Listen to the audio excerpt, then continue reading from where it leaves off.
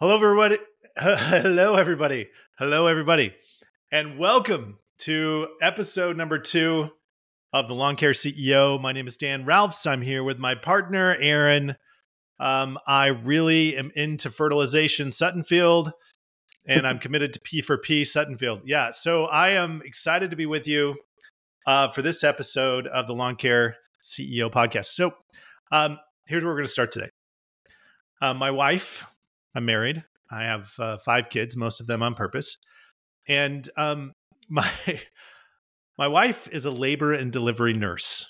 And I was trying to teach my wife a little bit about what we do at the Lawn Care CEO, which is, I told her I kind of want to be a little bit like a doctor for lawn care companies. And I said, so sweetheart, tell me, like, when a woman comes in and she's in labor. So my wife does labor and delivery. So when someone comes in and a woman's in labor, like, do you have a process for evaluating what to do? And she said, yeah, of course we do, right? First of all, we hook them up to the monitors. Now, for those of you who've never been around a childbirth, what that means is that the monitors are like stick to the woman's stomach, and they can kind of evaluate whether or not she's contracting. And then there's a monitor for the baby, so they can tell how healthy the baby's doing. So it's a monitor for the mom and for the baby. And by the way, I know way too much about this, Aaron. No man should know as much about labor and delivery as I do, being married to a labor and delivery nurse. But anyway, so I know a lot about labor and delivery. So they hook her up to the monitors, and the monitors give these vital statistics to make sure, like, they can evaluate and know with a certainty whether or not this mom is healthy and whether or not the baby's healthy, and they can kind of have her hang out there, or they can take action if something's going wrong. So that's kind of the vision I want you to have in your head, not of pregnant women, but of just the fact that when you go to a doctor, they hook you up to stuff to know whether or not you're healthy. And my wife said, it's sort of funny. I can see why this is like being an entrepreneur, that the moment of passion strikes and the baby is made, but then to keep the baby healthy long term, you have to like pay attention and monitor whether or not this baby is healthy. And I was like, oh, that's so true.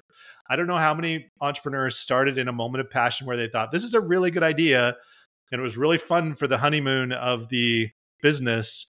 But then there came a moment where it was like, oh no, we have to go through this whole laborious process to actually have a really successful, healthy child. Does that analogy make any sense at all, Aaron?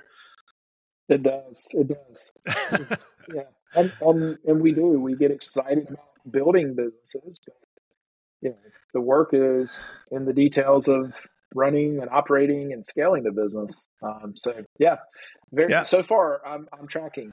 The funniest part about this, though, was I remember when my wife first, this is I don't know if this is relevant to anyone, but when we first had our first baby, our oldest son, Jay, this is almost 18 years ago now. And I remember my wife would come to me and say, oh, sweetheart, my stomach is hurting in this weird way, or I'm having this contraction, or something weird's going on with my body, which happens apparently when you're having a baby. And she would say, and then I would turn to her and I'd say, all right, I want you to pretend you're a labor and delivery nurse, which she was at the time. And I'm going to pretend to be the father calling into the hospital for you to know whether or not it's healthy. And I would call and I'd say, this is what's going on. And she would say, oh, everything's fine. But that's part of it, right? It's hard to evaluate yourself to know whether or not you're healthy as a mother, even though she knew all of the things, because it's hard to identify whether or not you're healthy from the inside looking out. It's easier from the outside looking in. And I think a lot of times as coaches, we experience that. We notice, and when we meet a company for the first time, we go, man, you're not very healthy. And they don't even recognize it necessarily themselves, because it's just kind of what has been or what's normal. And so today in our podcast, we thought it'd be fun to kind of unpack and ask the question, what makes a lawn care company healthy? So if we could, I could take you to Dr. Suttonfield here, and Dr. Suttonfield would hook you up to the business monitors, and we would be able to track, in the medical field, it's like your blood ox rate or something like that. It's your pulse, it's your temperature. Like there's a handful of things they pay attention to. That if we could do that to your business and we could hook you up, what would the numbers, what would the analysis show us about whether or not your business was healthy? And so we're going to try to walk you through that. That's one of the things when we're working with companies, it's like, man, we want to notice right away and be able to analyze right away whether or not a company's healthy. So Aaron, here's our question. What is the first thing you look for when you're evaluating whether or not a lawn care company is healthy? What's thing number one? First thing would be financial health. Okay. How healthy is the company financially? So I'd agree, primarily because we talked about this before we got on. But the number one thing would be financial health, right? We would evaluate, is this company healthy financially? So this would be the equivalent of like your blood pressure or your heart rate. It's like, is the heart beating? Is there enough blood in this body to for all of the important functions to happen? And if there's not enough money flowing through the system, that's crisis, that's emergency, and we got to fix that right away. And so that's the first thing we're looking for. So more specifically, if you were going to quickly unpack or try to help someone understand whether or not they were healthy, what number specifically would you be looking for, Aaron? I mean, so I would, the first question I would have for you, if you were a company that we were working with or that I was talking to, whether I was working with you or not, I'd say, hey, do you balance your books regularly? Do you right? Like, understand? Do you even know the numbers in the first place, right? Yeah. Yeah. Do you have an understanding of the COGS, cost of goods sold? Do you understand your overhead? Do you understand net margin? I think we have a pretty cool number that we look at called the gross profit number, which we'll dig into a little bit, hopefully. I would want to look on your balance sheet and understand, what's your debt look like? How much debt are you carrying? What's the debt service for that company? What are the distributions to the owner? How much is the owner taking out? And then I would want to know what's your cash on hand, and kind of what's the monthly operating expense of the company. And so those are the things I'd want to know. And I'd want to know, as far as the financial health goes too, it's like, what's the revenue look like for this company? What's the guaranteed reoccurring revenue for your company? Are you having to resell stuff every month? Because my appetite for some of the things we talked about here, like debt and cash on hand, would vary greatly based on you're a solid reoccurring revenue company versus, hey, we sell something new every day. So. Yeah. So let's look at a few of those to start with. And we're probably speaking a little bit more, and probably not. I was going to say we're looking a little bit more at like a maintenance company or a fertilization company. We're probably speaking a little bit more to you if you're in that. If you're a full scale landscape design and build out, then that might be a little bit different. But so let's talk about just the groups that are on the maintenance and the fertilization, those like ongoing expenses. So the first thing we're going to look at is a relationship between three numbers. The first one is our cost of goods sold. So our COGS. And Aaron, in super summary, what are the things that go into COGS? Because I'm not sure everyone calculates that the same way. Yeah, it does vary. I was talking to a restaurant owner yesterday. He owns 9 Golden Corrals, and he told me his COGS were like 40%. I was like, oh, that's cool. And then I said, well, mine are 32%, and that's my labor material. And he was like, oh, that's just my material. And so, yes, you're right. COGS are, for our discussion today, we are talking about cost of goods sold. That is the labor in the field and the material that we spend on those projects. You can also include disposal costs, but most service companies, are not going to have a huge disposal cost. So we're really mainly thinking about labor and materials. So again, we try to keep things super simple here on the Lawn Care CEO, right? Labor, materials. That's it. So that's what's going to go into our COGS number. And our COGS number is the beginning point, right? Everything we have to produce labor, that's the beginning of when we think about a healthy company. And if you're like a full service maintenance company, Aaron, what should our COGS be? COGS are what? COGS are going to be 35. A full scale company, 45% and below. So somewhere south of 45%. If you're a fertilization company, it's probably in that south of 35. 30 to 35% is probably what you're going to see. And that would be healthy. Anything south of 35 would be healthy. And then if you're just mowing, just maintenance, you're going to be in that 45 to 48% range.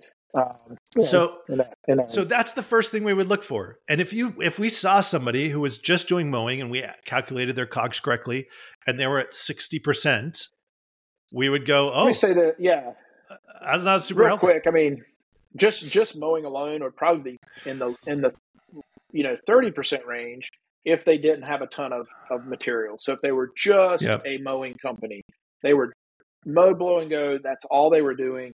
They would need to be under 40% because it would mainly be labor in that column. It'd be very little of the material. So this is a very simple thing for you to evaluate.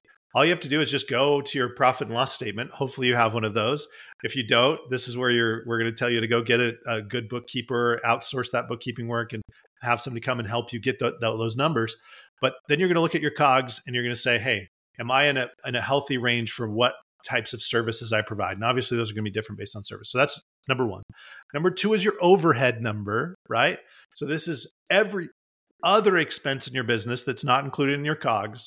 Every other expense included in your business, that's kind of your overhead number. So, and your overhead number, where do we want that to be, Aaron? If we're going to be in the range of healthy, this is a harder one. Just deductive reasoning, right? Like if my COGS are 35% and my net profit's 20%, then that leaves me about 45% left, right? If I'm aiming for a healthy net profit of 20%, then I would be somewhere in that 45% range. Which is kind of cool. And if you haven't discovered this magic yet, it's a cool magic to say, I now have a budgeted amount that I can spend over the period of a year, because I know generally if I'm going to make $500,000, am I going to make $1 million? To keep the numbers simple, I'm going to spend $350,000 on labor and materials, and I want $200,000 left over at the end of the year. That gives me $450,000, right, to spend on salaries, my salary, the facility, the gas I'm putting in the tanks, the vehicle, like all of that stuff, right? And so that's what we want to start to pay attention to. We want to start to pay attention to the health of the business, make sure that those ratios line up. So that's part one. Part two is we're also looking at the debt load for that company, because we could find a company where everything in the P&L sheet is going to show nicely. It's like, oh, look how healthy this P&L is. But when we add the debt load, we no longer have a 20% net profit. We now have a 2% net profit or something, right? Where it's like, oh, This isn't as healthy anymore.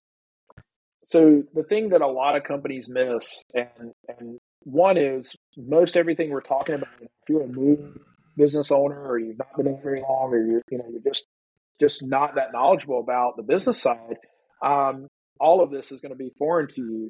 But I find that most people kind of understand the P&L statement a little bit. The one thing they miss is that if they're in debt, if they're carrying debt, and then all of that service is going to it's going to show up on the balance sheet, and it's going to come from your net profit. If you're paying those bills on time, the money's not going to be subtracted from your P&L statement. And this is one where people say all the time, like, should I lease or should I buy the equipment? Should I get a loan or get a lease on the equipment? Interestingly enough, if you lease equipment, it will show up on the P&L statement. It's a little cleaner. You can see it a little easier. On the balance sheet, if you're borrowing money for a loan on a truck or a piece of equipment, it's going to show up on your balance sheet. And so it can be really easy to kind of forget about it. It's kind of living over there. And you just don't really see it firsthand. And so understanding that. I think we skipped over something real quick, Dan. I firmly believe that unless you are a CPA and you got out of being an accountant and you started, doing lawn care, then you probably need to hire someone to do your books. Is that a very common story? Accountant turned lawn care professional? I don't think that's a very common typically category. But I've met a lot of lawn care guys who think they're accountants, and the other thing is, the next one I hear is, well, I've got someone on my staff, they do that. Again, unless you were a CPA who got into owning a lawn care company that's going to train the person on your staff to do the books, you probably should outsource that. And I've seen multiple times where companies could save thousands of dollars by outsourcing it. They were paying someone $50,000 a year. I know a company paying someone $50,000 a year. They outsourced their bookkeeping for $1,000 a month to someone who's better than the person that was on their staff. So do the things you do well and let other professionals do the things they do well. And so a lot of times we get caught up on that number, that $500 to $1,000 a month. By the way, I've heard this number, and I think it's a pretty good budget. Budget about 1% of your annual revenue to pay a bookkeeper. Yeah. And so and here's if you're really and small, that's not going to work great. And I want to zoom back even more. So this is the Lawn Care CEO, emphasis on CEO. And one of the things we're going to try to do over this period of time is up-level your CEOing. Is that phrase, CEOing? We want you to become better at being a CEO. And the transition is, when I started my business, I was a bank account balance sheet guy, meaning I operated off of the bank account, which meant I could spend money if I had it. Okay. So that's how I thought about my financial world when I very first started my business. And what begins to happen is you get to the end of the year, you put in all of this work and all of this effort, and then you get to the very end and my wife would balance my books at the end of the year. So I was not outsourcing my bookkeeping, right? I was making all those mistakes. I would get to the end of the year and my wife would be like, "Bad news, sweetheart. Your business lost $5,000 this year." And I was like, "Aw." And I was like, "This was our best year ever." Nope. I actually lost $5,000. And so we want you as CEOs to get to the end of the year and know, if I had $1 million year, I have $200,000 that I get to either reinvest or I get to put in my pocket or I get to, right? I have this big number that I get to play with, instead of getting to the end of the year, looking at your bank account and going, why is there less money in it this year than there was last year? And so that's why these understanding and learning these numbers are so important, right? I kind of want you to get to the end of the month and know that you lost money in a month. And then I know that next month I have to be very careful, because if I can't lose 2 months in a row. And so when you have a poor month, you need to know that. By the way, if you're not balancing those books by the 10th to the 20th of the next month, you're doing it wrong. You can't balance books every 3 months. So really, you can't even get into understanding this stuff unless you are balancing and reconciling your bank accounts. You're tracking those receipts. We were on a call earlier today. We're talking about collecting receipts. Those receipts need to be attached somewhere. I mean, QuickBooks has a really cool thing where you can upload the receipt and attach it to the expense. Those are the things that good CEOs and good CFOs are doing. And so if you're running a healthy company, you're doing those things. If you're not, you're probably not really healthy. So in review, how do we know if a small business, a lawn care company is healthy, or really any small business? Is we're going to look at the books, and we're going to ask, is this a company that's financially healthy? And what that means is they have a nice, healthy margin at the end of the day, even after they service their debt. They have some cash in the bank, and their COGS and all these other overhead proportions are in alignment. Now, the first thing we would ask is, have you even balanced your books? Do you know where your books are at? Can we even tell if you're healthy enough? And so if you're sitting along at home and you're like measuring yourself, asking yourself, is my lawn care company healthy? We would ask, are your numbers in balance? And do you know if your numbers are in balance? And if you don't know your numbers are balanced, then that's where we begin, right? We'd say, hey, we don't even know if we're not healthy. And that's almost scarier, by the way. If you go to a doctor and the doctor says you're sick, it's almost better than they say, we know some things might be wrong, but we're not sure. Like you never want a doctor to tell you, we don't know what's going on. That's the scariest thing of all. So we want to get into the know. All right. So thing one is financial health. Thing one's financial health. But I've at least met companies who financially were healthy, but they weren't healthy companies. Like there were other things going on where you go, man, even though financially your books might be in order and you might have a nice cash reserve, yeesh, there are some other pieces to the puzzle that aren't there. So Aaron, what's your number 2 piece? Yeah, business rhythm is what we Okay. called it. So that would be, how is the business operating? If depending on your size, as an owner, if you're a smaller business, are you taking time to sort of look back at the rhythm of the company, planning, for the future of that company? Are you looking at metrics that the company may be following? If you're a larger company, what's your leadership team's meeting schedule? If it's not Yeah. weekly, 60 to 90 minutes. If you're not having quarterly meetings for a day with your leadership team offsite, and then 2 days annually, that's the type of rhythm that a healthy company has. And they're kind of flushing out those issues, those key things that the Yeah. company needs to focus on. So business rhythm is huge to a healthy, thriving company. So there are 2 types of companies I think that I notice that may even be financially healthy, but in the business rhythm area, they're not. The first type of company I'm going to call my full speed ahead, all gas, no brakes company. The all gas, no brakes company is the company where this guy, the CEO is like, sell, sell, sell, sell, sell. And they're just constantly bringing in new business. They don't really know what's going on behind them. They don't know the chaos they're creating in their office. They don't know the chaos and confusion they're creating in the field. But man, the numbers are healthy. Man, we're selling a lot of stuff. And man, it seems like everything's great. And everyone in the office looks beleaguered. Their eyes are sunken. They're like, it looks like a prison camp. And they're just like struggling to keep up as the owner just keeps selling, selling, selling, selling. So all gas, no brakes is number 1. And the second category that I see this happening is often when the CEO or owner is taking on way too much themselves. So they're we'll call them the heroes, the martyrs.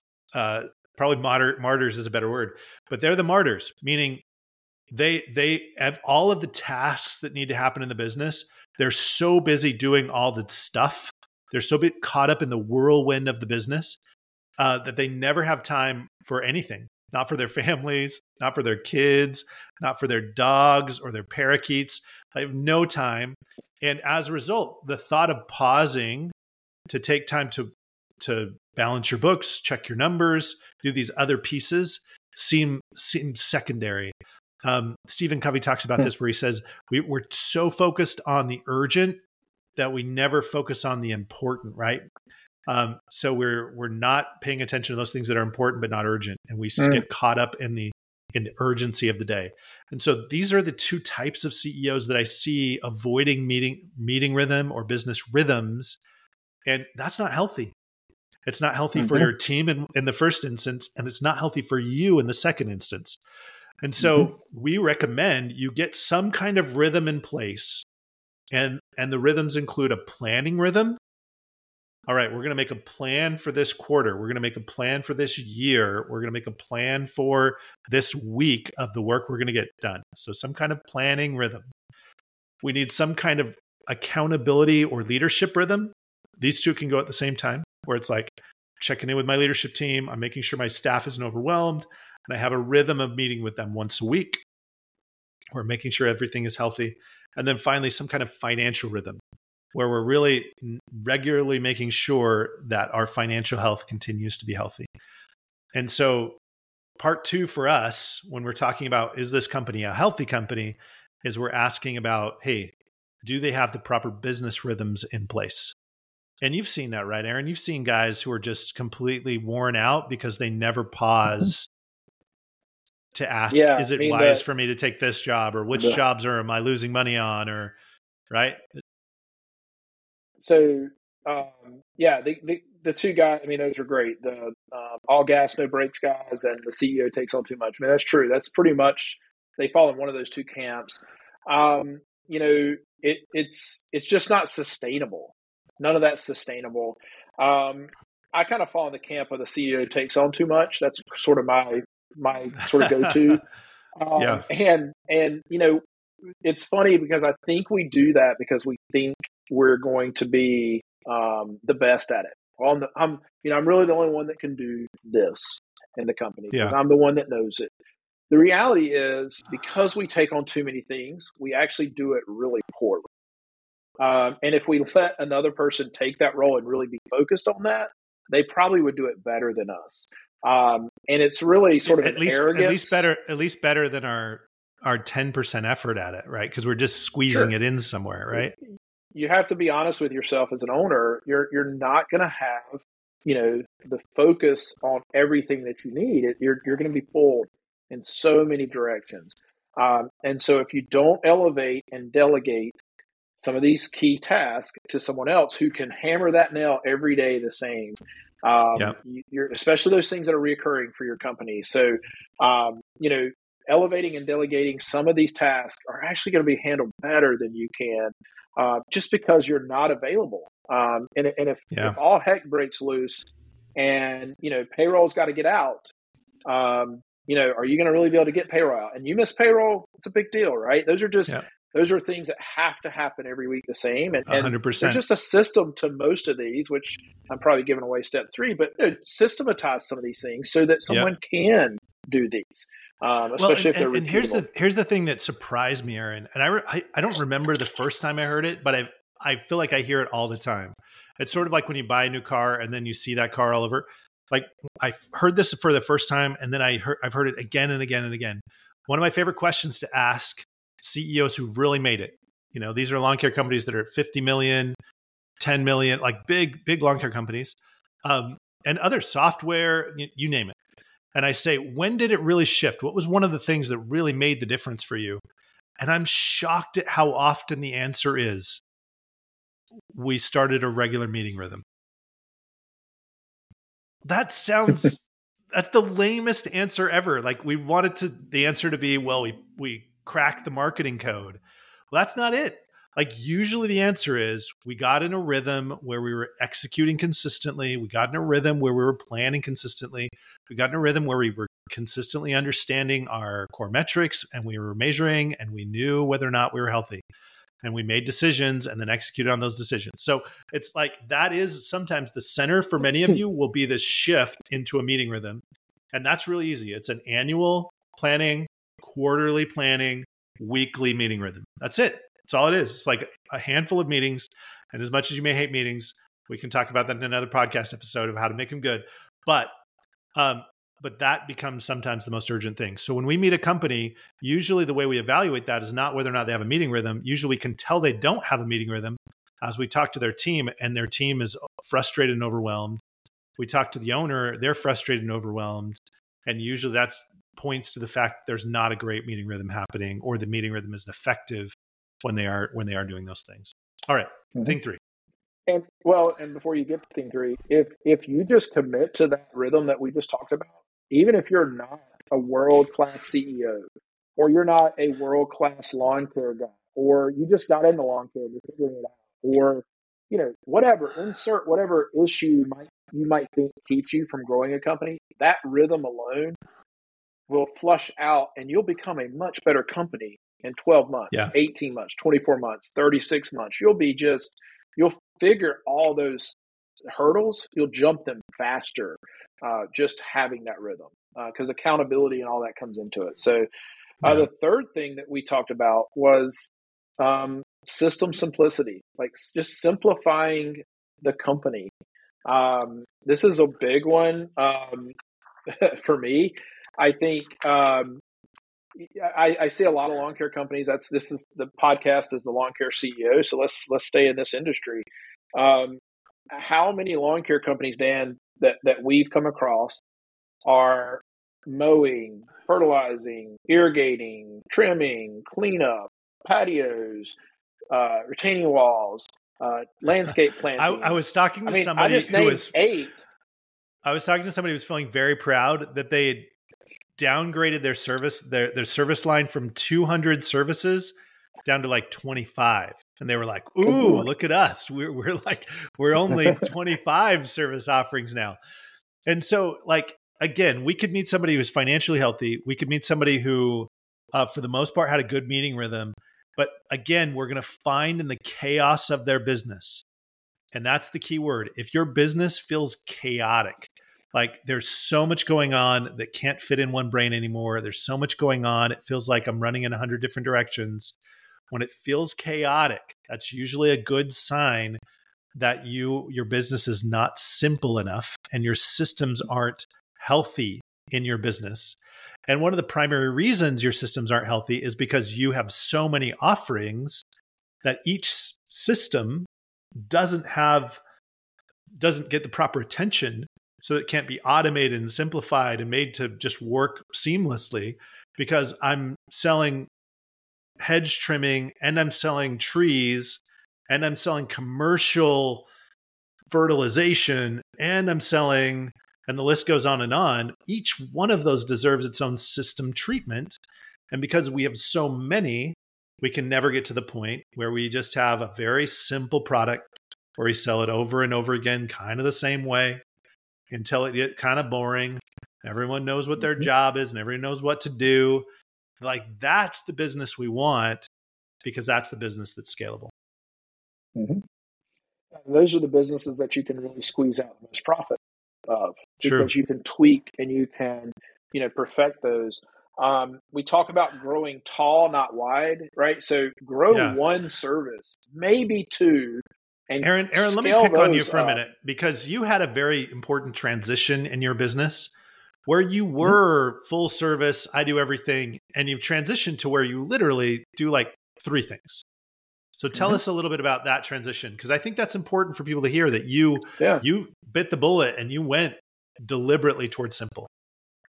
Yeah, I mean, we were a full scale lawn care company for 20 some years, and there was a few iterations of that. I won't bore you with all those details, but we did kind of land in this residential service based business that was doing mowing, shrub trimming, fertilization, and what we found was, that would be, I would have argued, probably a pretty simple concept, because there was a more complex concept than that. But what we found is that the margins were the highest on the fertilization, had the least amount of employees, least amount of issues, least amount of expense to operate, overhead.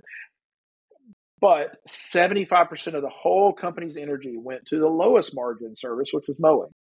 And so it was extremely frustrating for a number of years. We saw this trend in 2016, 2017, and I talked to people that I was friends with or that I coached with or that, mastermind group I was in. And I would say, I don't know why I'm doing this. I should just focus on this simple side of my business. And finally in 2020, we decided simple defined. Let me just call this out. Simple defined as, in case you missed it, least headaches. Yep. Highest margin, simplest for the team to sell, simplest for the team lowest to fulfill, lowest overhead. So this is when we're like, you could look at your business and you could do the same analysis, right? And so for Aaron, yours was, fertilization. Why am I spending all this time over here when I could be spending time on fertilization? And how did it turn out? Fantastic. Or else we wouldn't be telling the story, right? Yeah. And also, I mean, I think it's important. Don't go get rid of all your mowing right now.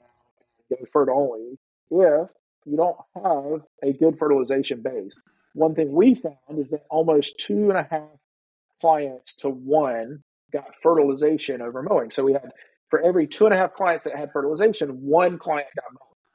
So it's a really good trend, right? We were like, oh, okay, it's an interesting trend. The other thing that just sort of dawned on me, and if you're in this industry, you should know this: who's the largest company in the green industry? True Green, the one we all love to hate and talk about. Somebody said the other day, Dan, in our roundtable, we had a fertilization roundtable with 6 companies, and somebody said they're just a marketing company. I was like, well, they're a $2 billion marketing company that does lawn care, so they are a competition. But for the most part, True Green does fertilization. I know in some markets they do some mowing and some small things like that, but they are a fertilization company. And so, I was kind of like, well, there must be a reason someone that's got a $2 billion company only focuses on that market. I am seeing a trend that most people who call me for residential service want the fertilization. They're happy mowing their lawn. We actually had one of our vendors was in the room with us the other day, Court, and he said, "Hey, my dad loves cutting his yard, but he doesn't want to mess with the fertilization. He wants someone to come in and do the fertilization." So it's a little bit higher barrier to entry. We were trying to teach some newer guys how to get into the FERT business, and you could just kind of sense, Dan, when we were talking about building that division, they felt a little intimidated of how to start and where to start and how can we make money. And so the barrier to entry is a little bit higher there for companies. So it's not as much competition. But I mean, yes, simplification, less headaches, higher margin, less employees. I'll tell you go ahead. Well, hold on. The other thing that I loved about it, and we're going to go to the next, this will be a good transition, is the people that I hire today make more money. I provide healthcare, retirement. And so I am actually, one of my purpose of my company was to impact people and save lawns. And so I'm actually impacting the people who work with me better. I'm making their lives better. Yeah. And so the job is better for that person as well. And we're not saying everyone needs to drop all the mowing. Like there's going to be a national shortage in mowing across the country because everyone listens to the podcast and quits. No, what we are saying though is whatever you do it well. This is Jim Collins' hedgehog concept, where he simply said, the companies who really endure, the companies who outperform the others, they figure out what they're really good at and they do that well. And they double down on what they're really good at, and they do it over and over and over and over again. And so I don't care what your thing is. It could be mowing, it could be maintenance, it could be small scale installation. Whatever your thing is, let's get really good at that thing. And make sure that the numbers are healthy when you do the thing, and then double down on that thing, because that will be a far simpler business model. And usually when you're little, especially, you should start simple and work your way up. Sort of like somebody gave the analogy of a tree the other day, where you start early on and you're just this narrow little focus, and then eventually you can branch out in other things. Not that True Green did, but that's, you're going to wait until you have a little bit more margin and budget to hire the right leaders in those different areas and to build simple systems in those areas. All right. We won't talk any more about that. All right. Okay. Finally, I got cut Aaron off. He could talk about Aaron's favorite topic is simple things. All right. My final piece that for us that we consider healthy. So we could find a company, their numbers look great. They have a nice little meeting rhythm. They even have a simple business model. But if at the end of the day, the culture isn't where it needs to be, and culture, by the way, is the hardest one to measure, but it's the easiest one to tell. It's the hardest one to measure, but easiest one to tell. That if you walk into the business and the culture isn't great, if the people are unhappy, if there's a high employee turnover number, then we're not healthy yet. I had somebody tell me once that you can smell culture when you walk into a business. Have you ever noticed that? Have you ever walked into like a fast food joint and just smelt despair on the faces of the people that were working there? They're just absolutely miserable. And you go, oh my goodness, this place smells and reeks of dreams, dead dreams.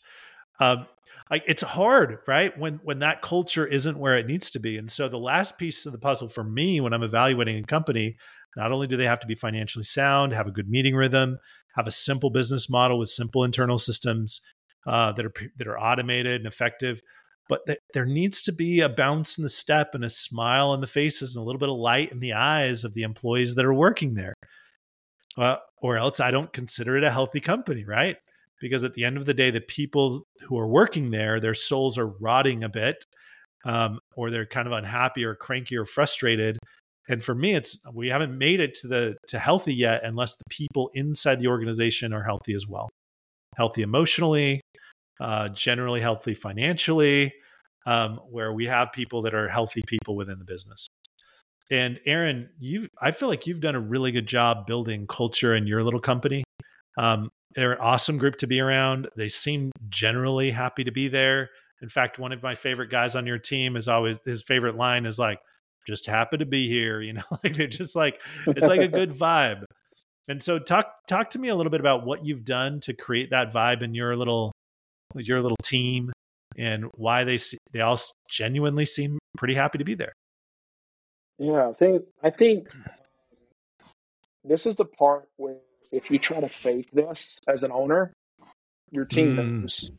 I mean, you can bring us in, we can work with your team. Oh, that owner is really working towards culture. But we're there for a couple of days. When your team's there around you all the time, they can sense who you really are. Yeah. And so if you try to, I should share a story at this moment. It just reminded me of a story. I was working with a company out of, I think it's been long enough since I worked with them, out of Cleveland. And was it Cleveland? No, it was Detroit. Nothing against Detroit, but it was Detroit. And I walked in, and we were talking about core values, and we were establishing their vision of the company. And for us, vision is purpose, mission, core values. And we just had this great conversation, and the whole team is there, and we're like, yeah, core values. And we were writing core values down, and everyone was just feeling all warm and fuzzy about it. And I said, all right, everyone, we're going to go to break. 15-minute break. Meet right back here. We're going to talk more about values. During the break, something had happened. I don't know what happened, but you could hear in the back of the room, the owner of the business just cussing out one of the employees. To the point where it rolled past the break and into my time. And so I was kind of up front waiting for it to start, and we're all listening to what's happening in the back of the room. And this woman in the front row just looks up at me and says, see, as if to say, see what we deal with here? All of this stuff you're talking about, core values, it's a bunch of hogwash, because that's the way he treats us. And I was like, that is not healthy. That is not healthy. And by the way, I paused the entire meeting, and I said, I need to talk with the CEO and the leadership team. And I just basically told them, they never invited me back for some reason, but I basically told them, listen, you're the problem. If you don't fix the problem, this culture will never get any better. And so at the heart of any great company, where there's great culture, and I think this is one of the reasons why you have good culture in your team, Aaron, is a leader who actually genuinely cares for the people that work there and treats them with dignity and respect and care and love, right? And that's at least the center of it. There are other things we can do to support that, but if that isn't right, we're in big trouble. Yeah. So yeah, I mean, you're right. Yeah, I mean, you kind of took the words out of my mouth there. So yeah, I mean, it's just if the owner doesn't buy into it, you can't do it. And so if you think you're checking a box by, I've heard this company is really cool and they have core values, and let's get some quick core values. And, we need to have a purpose. When we're talking with new companies and we start talking about this portion, we start saying, what's the purpose of this company? I find company owners really struggle here.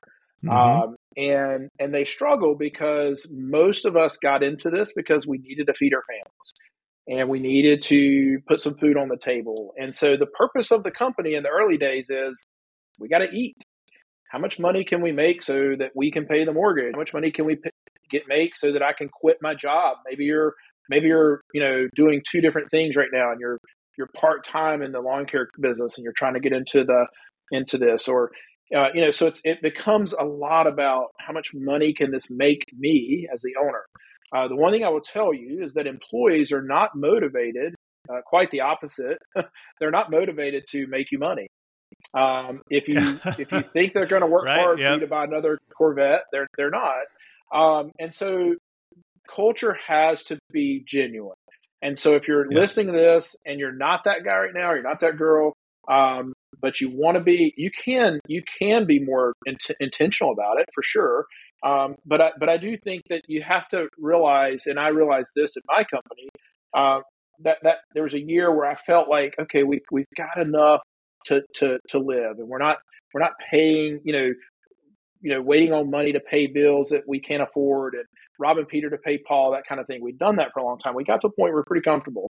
And I'll be honest with you, it was a little depressing because for so long, my business had been all about grinding to survive.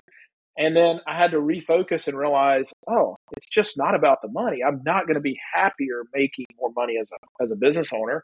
And it helped me about that time. I started working with a business coach, Ryan Chipman, a great guy that you and I both know well, and very intentional guy. And he's what's your purpose? What's the purpose of this company? And I was like, I don't know.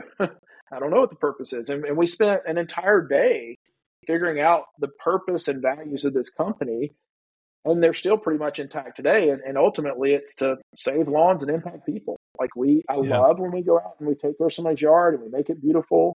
And I love when we get to impact people doing that. And I tell our guys all the time, listen, we're not finding orphans' homes, and we're not curing cancer. So there's levels of impacting people, and I admit that. But when someone comes home to a beautiful lawn with no weeds, and the husband pulls in and knows he's going to get the pull out the mower and cut that grass, and it's lush, it's green. That's a happy moment. I mean, that brings a little joy. Counter, they come home and they see a yard full of weeds and they've paid you to do that. They're going to be very unhappy, right? And so, we have a chance to impact people. I tell our guys, we show up to a home, we knock on the door. We introduce ourselves. Hey, we're here to treat your lawn. My name's Aaron. I'm here to treat your lawn. Hope you're doing great. Anything you need. I mean, you get to show that person, a little bit of friendship, a little bit of friendliness. And so these are core human things that, it's not dollars and cents, I know, but there's a core human need to be about something bigger than ourselves. This is what brings joy in life. And there's something powerful about being a part of a group where I connect on a level of where we share common values, because that's usually where the best kinds of friendships are born, from groups where we share some common values. And so usually when I bump into a company, the reason this isn't healthy is because, one, it's not defined. So we haven't really taken the time, like Aaron went through, to say, what is this about? What kind of community am I trying to build? What can I rally everyone around? And then two, it's not enforced, meaning that when someone isn't living the core values, we let them continue to hang out in the company. We let them continue to be a part of the company. And there's this joke that someone said, Dan, you're like the hatchet man, because everywhere you go, people get fired. And I felt so bad because I'm such a nice person. But the reason I think that is because wherever I would go, I would tell people, if there are people that don't fit your core values, you need to let them go.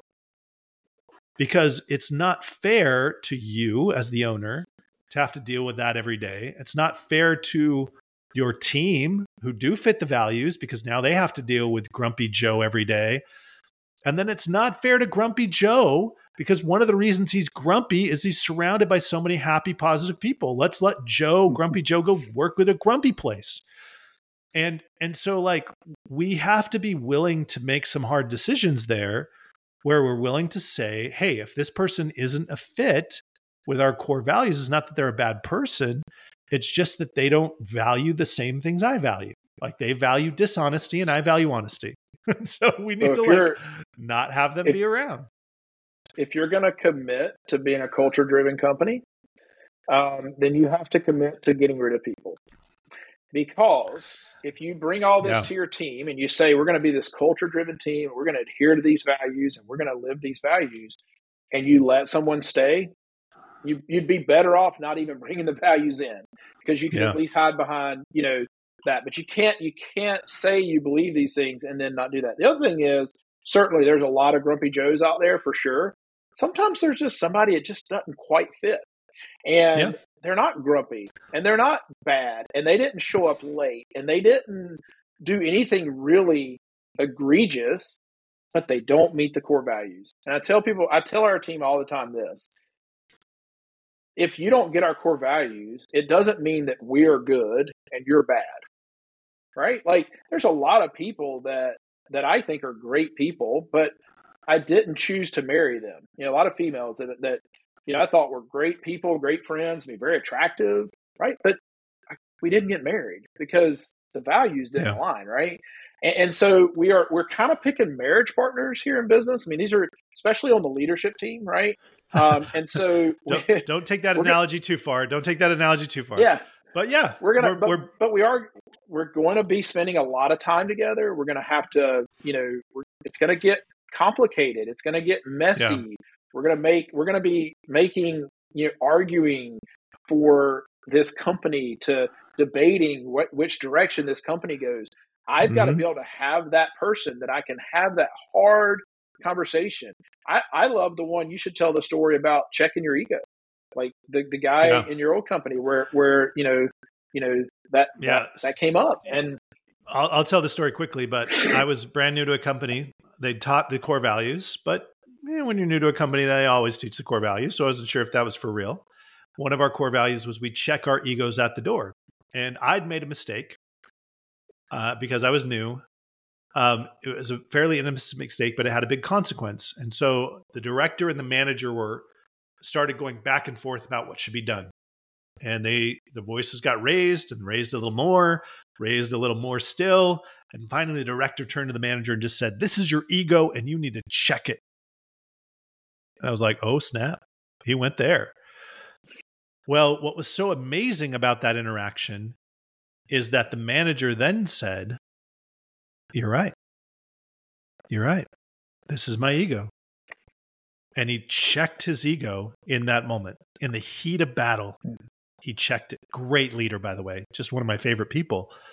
But I realized immediately, oh, this is real.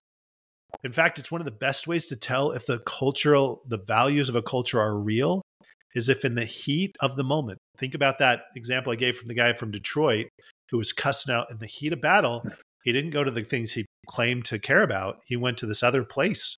And that's the evidence of where the values really are, is when the heat of battle is on. And so, again, we won't belabor the point. If you don't have values yet, it's a great activity to do with your team. And we'll probably talk a lot more about it on this podcast, because part of being a great CEO is developing and building great culture.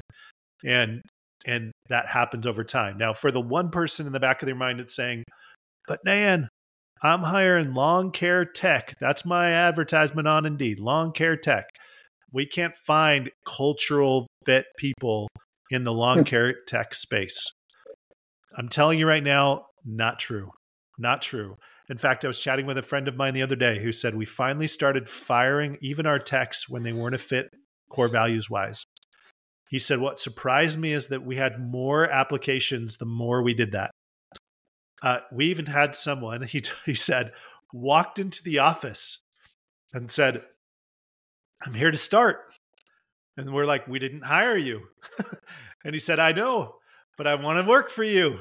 I've heard all about how great this team is. I've heard about how great your culture is. Is there any way I could start?" And they said, "Well, we're not really hiring." And he said, "That's okay. I'm willing to wait." And he just kind of sat down in the office, right? And it's like, when you start getting the cultural pieces right, all of a sudden now you're really healthy, and that healthy culture attracts people. And usually people who either connect with, these are friends and family members or relatives of the people working for you who are core value fits. And they know, hey, if I go there, I'm going to be treated really well. I'm going to be taken care of in a good way. So yes, it can happen. Even in the lawn care space, we can create these great cultures. Okay. So again, if you're a pregnant woman, so imagine yourself as a pregnant woman, and we bring you in, we're going to hook you up to some monitors to evaluate your health and the health of your baby. And by the way, in most of these areas, when we bump into an owner or a CEO, wouldn't you agree, Aaron? You can kind of tell by looking at them whether or not that owner has it together, whether or not they're operating a healthy company.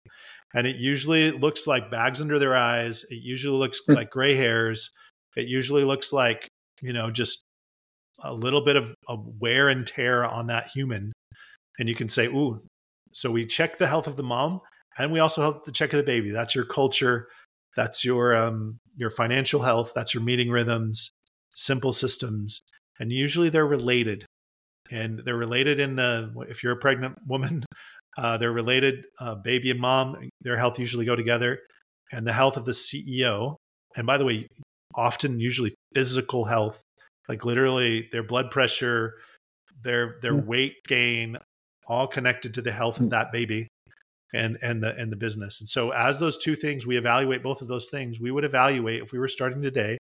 And our goal of this podcast is to help you evaluate, do a little self-evaluation yourself to say, hey, where are we at in these areas? The first one's financial health. The second is business rhythms. The third is the simplicity of your systems. And then finally, the culture of your company and the overall vibe of those employees as you're moving forward. Aaron, final thoughts. If you want a healthy company, you have to work in these 4 areas. Pretty simple. It's hard, but it's simple. The steps are here. Simple, but not easy. If you want to have a healthy company. Yeah. And I tell people all the time, we have the opportunities we have in entrepreneurship because if it was easy, I don't think it would exist. And so you're not signing up for easy today. If you're in the scale of your company and you're growing a company, we work with a couple companies that, are getting started and but we did this to have time with our families. We did this to not be tied to something all the time. This will get you, these 4 steps will get you removed from your business faster than anything else that we could teach you. And so implementing and being serious and genuine about implementing these, the genuine in the culture, serious about the rest of them, that'll get you the freedom that you thought you were getting when you went into business. If you don't do these things, you're going to be tied. You're going to be a technician the rest of your life. And so we can talk to you how to build a really simple technician-driven business, but that's a whole nother discussion. This is for somebody who's wanting to scale. That's lawn care. That's the lawn care technician podcast. This is the lawn care CEO podcast, right? So our goal is to help you. My final thought, Aaron. I love that thought that just says, "Hey, listen, this is the path. This is the way." For me, it's just this hope. Like, entrepreneurship can either be the greatest job in the world or your worst nightmare. And by the way, it's sort of true. I always tell my wife, I'm like, man, labor and delivery is the only happy place in a hospital. It's the only place where women want to be there and they don't want to leave, right? It's like the only happy place in the hospital, except when it's not. And then it is the saddest, most tragic place in a hospital. And so, for me, I've met too many entrepreneurs, even in my short stint in the lawn care world. Like, I met too many lawn care entrepreneurs where they're really in trouble. And and then I've also met the opposite, where I watch Aaron as an example of this, but other entrepreneurs in the lawn care space where they're really healthy. And when it's healthy, it is so good. This is such a great business to be in. You make great margins. You have great freedom. You're outside. Like, there's just so much good where you can impact people in a really great way when it's healthy. And so, get committed, as Aaron alluded to. Get committed to making a very, very healthy lawn care company as soon as possible. That's our invitation to you. Get committed to being healthy. And when you do, you're going to see great results, great returns. Thank you once again for joining us on the Lawn Care CEO podcast. Once again, I'm Dan Ralphs. This is Aaron Suttonfield signing off. Be good, everybody.